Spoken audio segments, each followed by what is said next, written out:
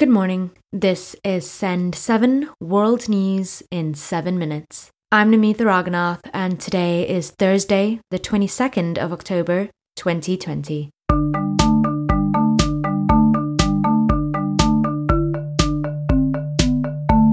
Starting in Africa today, in Nigeria, anti-police protesters continued to demonstrate on the streets yesterday, despite a government curfew. The curfew was made after a night of violence where demonstrators were shot.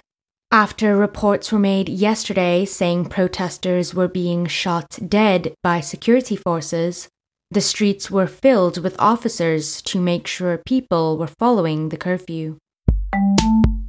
In Guinea, 8 people and 2 policemen were killed yesterday in the capital city. Opposition supporters burned barriers in the streets after the election results showed President Alpha Condé in the lead. Violence between security forces and opposition supporters soon broke out, leading to the deaths. Guinea's Security Ministry announced the death toll yesterday. Yesterday in Sudan, security forces fired tear gas at people in the capital protesting against poor living conditions. Protesters set tires on fire in some areas in the capital. The Sudanese Revolutionary Committee, which organized the protest, said it would submit a petition to Prime Minister Abdallah Hamdok, demanding for the improvement of the economy. Asia.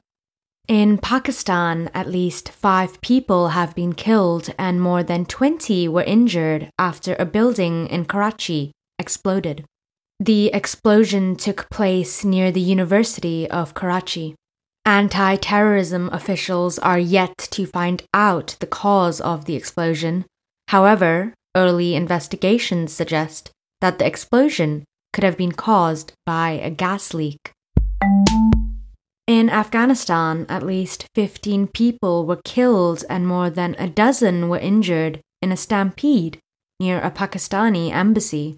The stampede occurred in a stadium in Jalalabad city where thousands of Afghans had come to get visas. Many people were crushed when they tried to exit the stadium.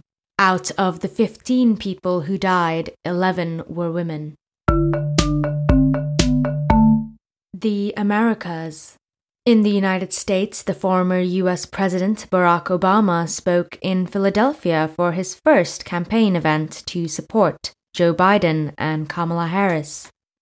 Philadelphia, I'm asking you to remember what this country can be, what it's like when we treat each other with respect and dignity, what it's like when our elected officials actually behave responsibly. I'm asking you to believe in Joe's ability, in Kamala's ability to lead this country out of these dark times and help us build it back better. Because we can't abandon those who are hurting right now. We can't abandon the children who aren't getting the education they need right now. We can't abandon those protesters who inspired us. We've got to channel their activism into action.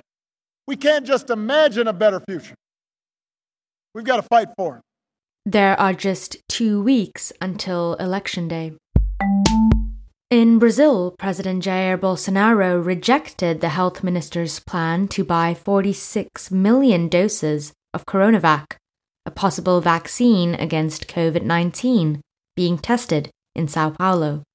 The plan to buy and give out the vaccine was announced the previous day by Health Minister Eduardo Pazuello, the third person to hold the job this year during the coronavirus pandemic. The president said on social media that the Brazilian people will not be anyone's guinea pig. Yesterday in Paraguay, police found 2.3 tons of cocaine hidden inside a ship going to Israel.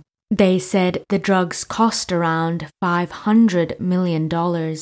It is the largest drug bust police have made in the South American country. The cocaine was found in a container at Turport, a private port in the city of Villeta. Europe. In the Vatican City, Pope Francis has said that he thinks same-sex couples should be allowed to have a legal partnership. His comments were made in a documentary called Francesco that was released yesterday. The Pope said that same-sex couples are still children of God and have a right to a family. This is a major move for the leader of the Roman Catholic Church, which considers same-sex relationships as sinful. In the UK, South Yorkshire will move into Tier 3 lockdown restrictions starting on Saturday. This means 7.3 million people in England will be living under the toughest COVID rules. Health Minister Edward Argar confirmed these rules yesterday. The situation in South Yorkshire remains serious. There have been more cases in South Yorkshire so far in October, over 12,000, than in July, August and September combined. The number of patients with COVID-19 in intensive care beds has reached over half the number seen at the height of the pandemic earlier this year. And the latest data suggests that numbers of patients on mechanical ventilation will soon be comparable to the first peak in March. So we need to act now to prevent the epidemic in South Yorkshire continuing to grow.